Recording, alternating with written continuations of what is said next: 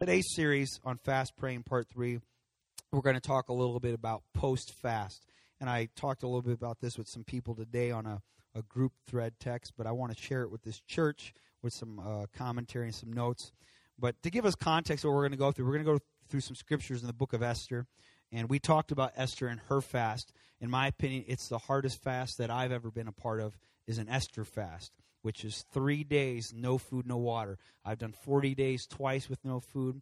I've done 21 days, 14 days, 7 days, etc. But the most difficult fast I've done, a 7-day water only is pretty tough. But a 3-day removing water and food, an absolute fast, is absolutely the most intense fast. And this is what we're reading from, is when Esther went to fasting with her and the nation and what ensued here. So I want to read through some of these verses to give us context. The Jews are slaves, okay? And Haman is ready to kill all of the Jews. He got an official order from the king to give permission to slaughter all the Jews. It's A-okay. It's just like kind of like opening pheasant day. You can go until you reach your limit, but there was no limit in how many Jews you can kill here. It was just terrible. But it was going to be legal, and the king could not undo it after he was manipulated by Haman. That's how much Haman hated the Jews, namely Mordecai. But we're going to go Esther chapter 4, verse 13, and read through here in the New Living Translation. Mordecai sent this reply to Esther. Don't think for a moment that because you're in the palace, you will escape when all other Jews are killed. If you keep quiet at a time like this, deliverance and relief for the Jews will arise from some other place, but you and your relatives will die. Who knows if perhaps you were made queen for just such a time as this. Then Esther sent this reply to Mordecai, go and gather together all the Jews of Susa and fast for me. Do not eat, do not drink for 3 days, night or day. My maids and I will do the same. And then, though it is against the law, I will go in to see the king. If I must die, I must die. And in your notes there, fasting typically precedes and promotes urgency. When you find someone in Scripture fasting, there's usually something urgent attached to it. That generally seems to be when we find ourselves fasting. You find casual fasting or lifestyle fasting from the Pharisees, and that's not to say a weekly fast is a bad thing. It is a good discipline. But more than often in the Scripture, when you find someone fasting, something is of urgency. And if you are facing something urgent, you should consider fasting. Now, Esther did not preach what she was not willing to practice. It's important to see it. She wasn't just in her ivory tower saying, okay, all you common people, you fast, but here I'm in the pulpit, I'm the preacher, I'm the ruler, whatever. I don't have to. You do the work for me. That's not how it works. It goes from top to bottom if you want to look at it in that lens or view. But I hope if you're ever going to minister, you practice what you preach. Amen? So she too went to fasting for 3 days and 3 nights without food or water. Then we go to Esther chapter 5 and verse 1. After this fast, we see Esther putting on her royal robes, and she enters the inner court of the palace just across from the king's hall. The king sitting on his royal throne, he's facing the entrance. He has his eyes set to see who is going to approach his presence. And so Esther is standing there in the inner court, and the king welcomes her. He holds out the gold scepter to her, and Esther approaches and touches the end of the scepter. In verse 3, the king asks her, what do you want, Queen Esther? What is your request? I will give it to you, even if it is half the kingdom. Wow, that's incredible. Fasting is only part of the process. What good's a fast if we do not present ourselves before the king? And it's important that we do fast in seasons of urgency. But I hope we do more than just, fast. I hope that we make up in our minds, I'm going to find myself in the presence of the King. I'm not just going to fast about something. I'm going to present something to God. I'm going to let Him hear my voice. I'm going to let Him see my consecration and my sacrifice. But I'm going to let Him hear the cry of my sacrifice. And would you notice, at first, Esther is hesitant when we read a few chapters earlier to enter into the king's presence. But something happened when she fasted. She boldly approaches the throne of the king after fasting. Fast praying post-fast presents us differently before the king's presence. We're not the same individual when we're fasting, and we're definitely not the same individual when we fast and when we pray. When those two things collide, when those two disciplines collide, a disciple is being birthed. A disciple is rising when those two disciplines collide. When you practice prayer alone, you can only reach so far. But when you pray fast, there is an added dimension and a realm a person is permitted to walk through. A door is opened up to us when we begin to pray and fast. Esther 5:3, the king says, "What is your request? I will give it to you up to half the kingdom." Jesus is the king of the kingdom, and it's His good pleasure to give us the kingdom, as stated in Luke chapter 12 and verse 32. God enjoys giving us the kingdom, but at the same time, He just doesn't give it to everybody. Brother Joe Campatella at camp last year, or I believe he spoke at the youth camp, he made mention that, revival is not grace. Revival is favor. If revival was merely grace, every church would be in revival. But the churches that are in revival have found favor, and they found favor through consecration, and that's how they got that visitation. And so we find here Esther is being brought this question, what is your request? Kings don't typically say, hey, whatever you want, I'll give it to you. Whatever you want, I'll give you up to half the kingdom. Jesus doesn't typically say that to people, but it is His good pleasure to do it if you find His good favor. It's the good pleasure of God if we can find the good favor of God. Now, it's incredible to consider the unfolding of events that took place due to Mordecai and Esther's sense of urgency in the hour they were living in. They went to fasting and praying for 3 days. Look at that, 3 days without food, without water. There's very few people that actually fast these days. And there's even fewer people that do an absolute fast. And even fewer people that extend to an absolute fast of 2 or 3 days. Now, with all of that in mind, now consider this. A whole nation in slavery went to 3 days of fasting. Slavery. They didn't say, you know what, I'm going to take a 3-day vacation and fast so I can lay in bed and sleep all day and tell people I fasted for 3 days, but really they slept for 3 days. I've met people, I've talked to people like that's their fast. When they fast, they just lay in bed all day. That's not fasting. That's sleeping all day, every day. You see a nation in slavery, meaning they had to get up because they had no choice. They had to go to work because they had no choice. And they gave themselves to that work without food and without water for 3 days. Sometimes I wonder if our excuses really are excuses when you look in the context of Scripture. Now, the nation could have celebrated that alone. Wow, we did a 3-day fast in our slavery, in our labor.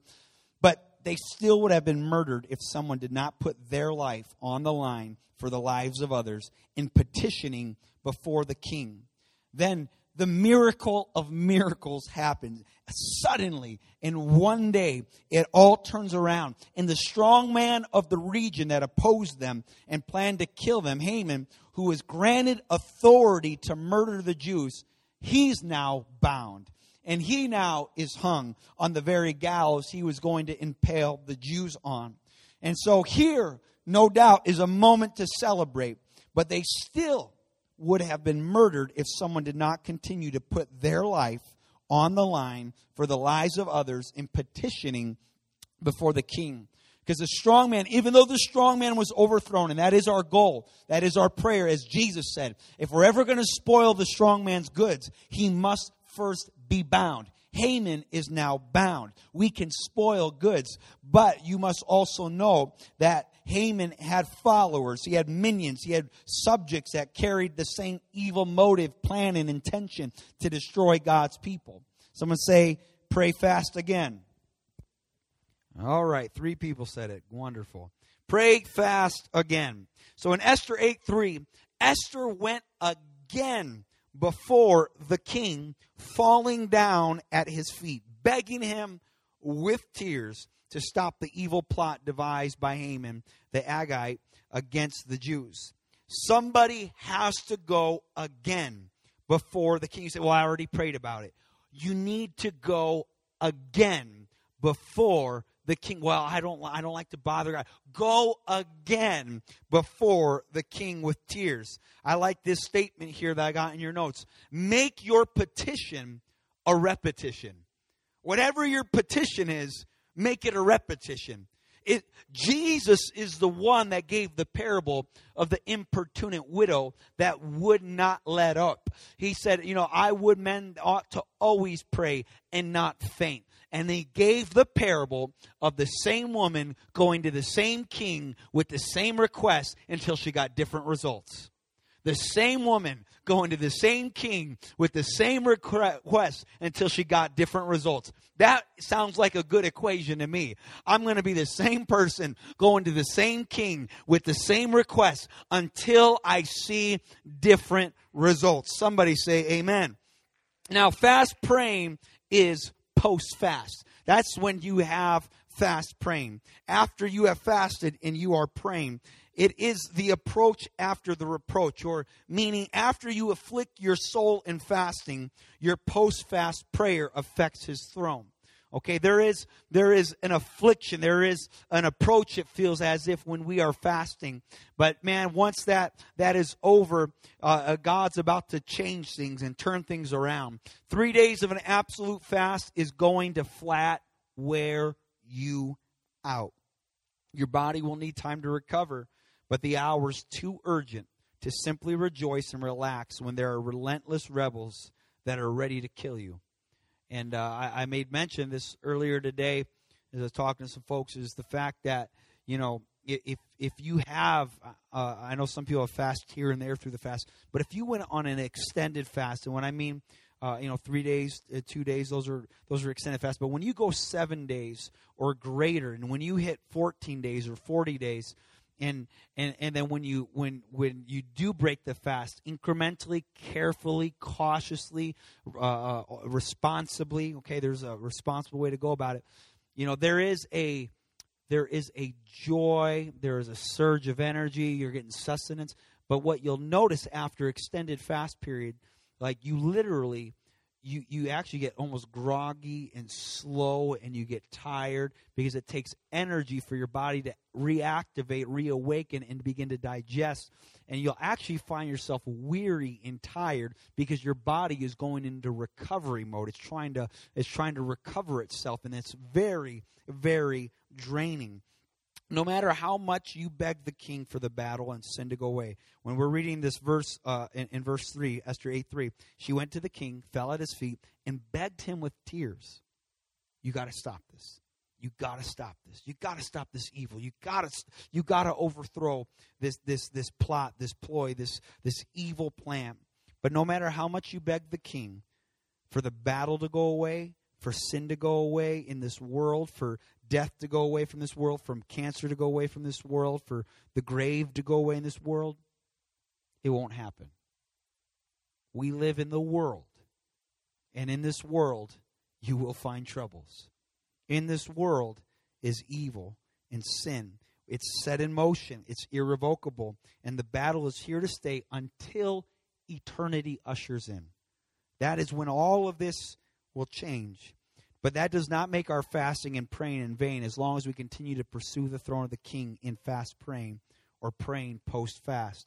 Now, the authorization of a post-fast, we go on reading Esther 8:8, and here's what we read. Now, go ahead and send a message to the Jews in the king's name, telling them whatever you want, you can tell them anything you want, and you can seal it with the king's signet ring. But remember that whatever has already been written in the king's name and sealed with the signet ring can never be revoked. Now, this pay attention for the next couple moments. I'm going to hurry to we're just about done. If we go to the king with our petition, he will give us our message with his signature, or AKA authorization, authority. That's what the king's signet is.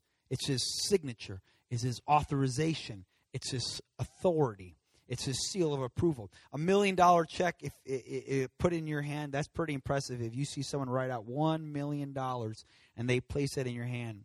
But without the signature to give the authorization to the access to funds, it's just a tease. That's all it is. It's just almost like, you could read something and be inspired by it. But until you feel that God has signed it, until he signed that check for you, until you get that stamp of approval, that $1 million check is just a piece of paper. And we read here in Scripture that king says, okay, you say what you want. I'm putting my signet on that. I'm putting my authorization. I'm signing the $1 million check. So when we boldly pursue the throne of the king and get the revelation of who he is, we will get the revelation of who we are. Look at Matthew 16:18 and 19. Jesus said, "Thou art Peter." After Peter just said who Jesus was, now Jesus is about to tell Peter who he is. "Upon this rock I'll build my church. The gates of hell shall not prevail against it." Haman ain't going to win. The devil's not going to win. Whatever battle, whatever region you're in, the devil will not win. And he goes, "I give to you the keys of the kingdom of heaven. And whatever you bind on earth is bound in heaven. Whatever you bind on this earthly kingdom, I'm establishing that on my throne in my kingdom. And whatever you release and loose on this earthly kingdom, I'm going to let it be so and spoken and loosed in this heavenly throne room." The king told Esther, tell them whatever you want.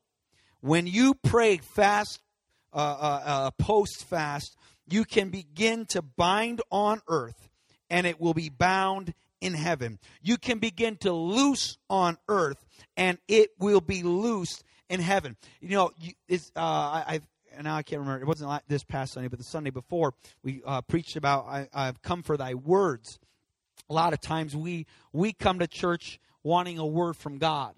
But consider, God comes to church wanting a word from us. The angel of the Lord in the book of Daniel said, "I have come for thy words." We want to hear God, but God wants to hear us. And look at the order that Jesus gave. A lot of us are thinking, God, whatever you bind in heaven, it will be bound in earth. Whatever you loose in heaven will be loose on earth. Is that the chronology Jesus gave? No. Jesus said, bind it on earth and I'll bind it in heaven. Loose it on earth and I'll loose it in heaven. You speak the word here and I'll speak the word here. You decree the edict here and I'll sign the edict here. When we begin, because he's given us a blank check, what do you want? I'll give it to you up to half the kingdom. And so on earth, I bind this in the name of Jesus. And so on his throne, he says, well, I bind it here in heaven. It's established for my throne room. I set my seal, my sign on it. It goes forth and you tell the people whatever you want. Jesus, my king, I loose this on earth. And he's in heaven. He goes, okay, it's loosed in heaven. It's decreed. It's ushered forth. That's the order Jesus gave. Now, that doesn't mean you can just name it, claim it, blab it, and grab it. That's just open game for anybody. No. It's for the disciple who has a revelation of who he is, who gives a revelation of who we are. And we are living a life of consecration and discipline. And now he gives us the authorization and says, you can ask whatever you want. Because I trust you. You have been faithful over little. I'll make you ruler over many. That's the power of what happens when you live a season of consecration faithfully and responsibly exit it and begin to pursue the King on his throne. I feel the Holy Ghost here. This is good stuff. Someone say amen. Amen. Now, whatever you chain or release in fast prayer, post-fast becomes the King's decree with his signature. Look at verse 11, Esther 8. Just about done. The king's decree gave the Jews in every city authority to unite, to defend their lives. They were allowed to kill, slaughter, annihilate anyone of any nationality or province who might attack them or their children or their wives, and to take the property of their enemies. This is such an epic scripture. The decree of Esther became the decree of the king. Whatsoever you bind on earth is bound in heaven. Whatsoever you loose on earth is loosed in heaven. It's the power of fast praying post-fast. The decree gave the people of God authority in every city. This equation works everywhere. Doesn't matter if you live in the hills or in the valleys, if you live in the city or you live in the suburb or you live in the rural land, high population, low population, the north, the south, the east, it matters not to God. This equation is for everybody, and you will have that God-given authority in every city. The authority was not for superiority, but unity. I God forbid anyone gets high and mighty and you get cocky and arrogant because you fasted till your belly button fell off and you went 82 days longer than Moses, and you think, wow, now I'm like the grand poobah and I could do whatever, spiritually. And that is not the purpose of fasting. Look at the scripture in here in verse 11. The Bible says the king's decree gave authority to unite. To unite. Not to usurp. It didn't give authority to divide. It gave authority to unite. And unity brings about that group of people there that were earnestly contending for their faith and for their lives. The authority had power over any nationality, province, regional attack that will come against them, their children, or their marriages. There are attacks against our children. There are attacks against our marriages. There are attacks against this church. But man, God's given us authority that no deadly thing shall by any means harm you. I've given you power to tread on serpents. Again, doesn't matter nationality, province, or region. Doesn't matter if it's the North Territory, the South Territory, the Coastal Territory. This works. I don't buy into, it's the North, the northern hemisphere of the states, they can't have revival because blah, blah, blah. I don't buy into that. We're going to break forth. We're going to unite, and we are going to have power and authority because the authority gave them permission to possess the property of the persecutor they prevailed over. If you can prevail against whoever's persecuting you, you can possess their property. I want to possess this property. I want to possess this region. I want to bind this strong man, and I don't want to just bind him and say, I bound you hot. No, I want to spoil his goods. I want to rob him blind. Actually, no, I'll take the blind off and let him watch me rob him. I'm going to let him watch the souls that he destroyed in meth. I'm like, watch this, devil. We bind you in Jesus' name. This person's delivered from meth. Watch this, devil. You bound this person to alcohol. We release them in Jesus' name. Devil, you had this person bound to pornography. Watch, we're pulling them out of your cage right now. And you watch, you saw this marriage being attacked. We're going to bring both the husband and the wife out in Jesus' name. That's the way it ought to be. See, if you don't get excited about any of this, my friend, you have yet to catch the vision of what God wants you to have. We should be excited about souls being saved and transformed and delivered. That's so incredible that God can do that for us in this region. I want to see it in Jesus' name. We have the authority to possess the enemy's property. Now, here's the point I feel in the Holy Ghost that was put on my heart, and it's there in your notes, and we're wrapping up right now. We realize what happened these past 40 days. We realize the attack that was on us. We realize why God positioned us where we are. We acted and we fasted. We gained the favor of the king. We overthrew the enemy's authority. But the curse of the enemy's law is still valid because he knew the decree of the king doesn't waver. Way back when in the Garden of Eden, when Adam and Eve sinned, God ushered in a decree. He set in order the consequences of sin, a separating relationship of God and man, and now death ensued, the curse of the land ensued. All of that was set in motion. It's irrevocable. None of that is changing until eternity ushers in. But now there is an advocate with the Father. There is prayer and fasting and grace. And now we can boldly enter into the throne room to obtain mercy and grace in time of need. We can bring our petition in repetition because we've been given permission. And now we can see God begin to give us authority over that which had authority over us. And when it comes to attack us, we say, in the name of Jesus, get thee behind me, Satan. In the name of Jesus, I bind you. That's what happens when you get into this season of consecration and you add fasting to your prayer. And so the Bible, or the point that I feel the Bible is drawing a parallel for us today is the Jews fasted and overthrew Haman, or the strong man. But Esther didn't relax after that. She pursued the throne room of the king again. Until she was given authority to defend their lives and annihilate anyone who would dare attack them, and permission to take the territory of any enemy that would try to do that. Hear me very carefully. The tendency of your flesh after the fast will be to relax. The spirit of slumber and exhaustion will come over you. Do not succumb to it. Your body, yes, it's depleted after extended consecration. That was evident just this past Tuesday in our prayer meeting. We kind of went through the groggy motion. It kind of took a while to catch our footing, but finally towards the end, there was a little turn in the prayer meeting. This is my prayer, may the second wind that Esther caught get a hold of us in this phase of post-fast and represent yourself before the king now that the enemy's authority is defeated, and be granted authority from the king for what lies ahead. Because even though Haman, who the ruler, the strong man of the region, was defeated, his followers were in a panic, and they were going to regroup, and they were going to attack, because this would be their only opportunity to defeat God's people. And the easiest way to defeat people is when they are with their guard down, when they are in relaxed mode, when they are in entertainment mode, when they're in just recovery mode. But we need not to be in that mode right now. We need to have that guard up, and we need to be ready for the enemy to regroup and reattack.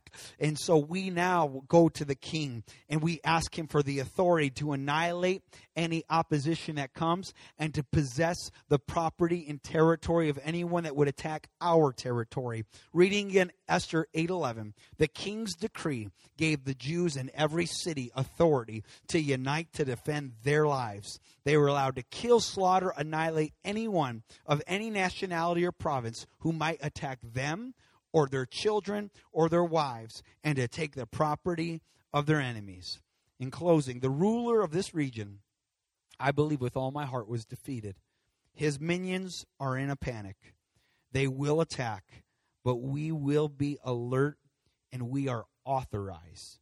We are authorized to annihilate any spiritual opposition that wants to cause you to relapse, that wants to mess up your marriage, that wants to attack your children, that wants to overtake you. I'm telling you, if we would just make our petition a repetition, we'll get his permission to prevail what we're going to come up against. Does anyone want that authority?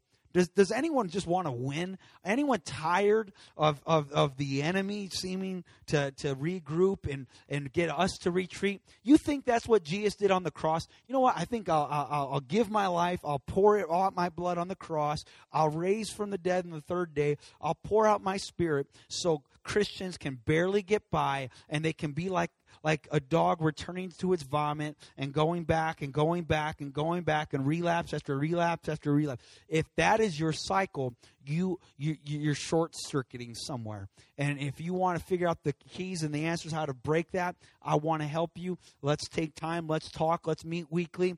But desire without diligence will leave you dead in steps in your tracks. You got to be diligent, as it says in 2 Peter 1:10, to make your calling, your election sure. The ball is in our court. God has done what he had to do.